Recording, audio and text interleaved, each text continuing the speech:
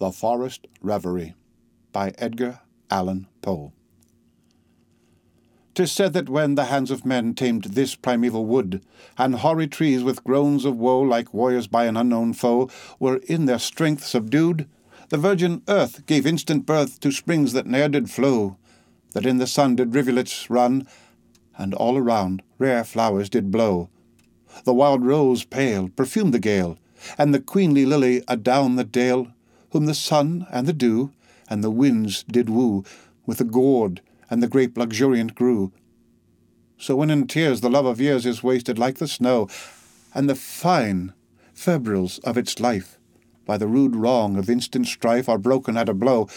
within the heart do springs up start of which it doth now know, and strange, sweet dreams, like silent streams that from new fountains overflow,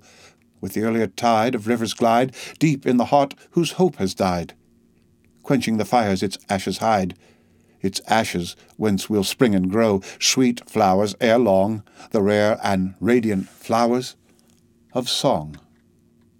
The end of The Forest Reverie by Edgar Allan Poe, read by Rick Kirshner for Lit to Go on the web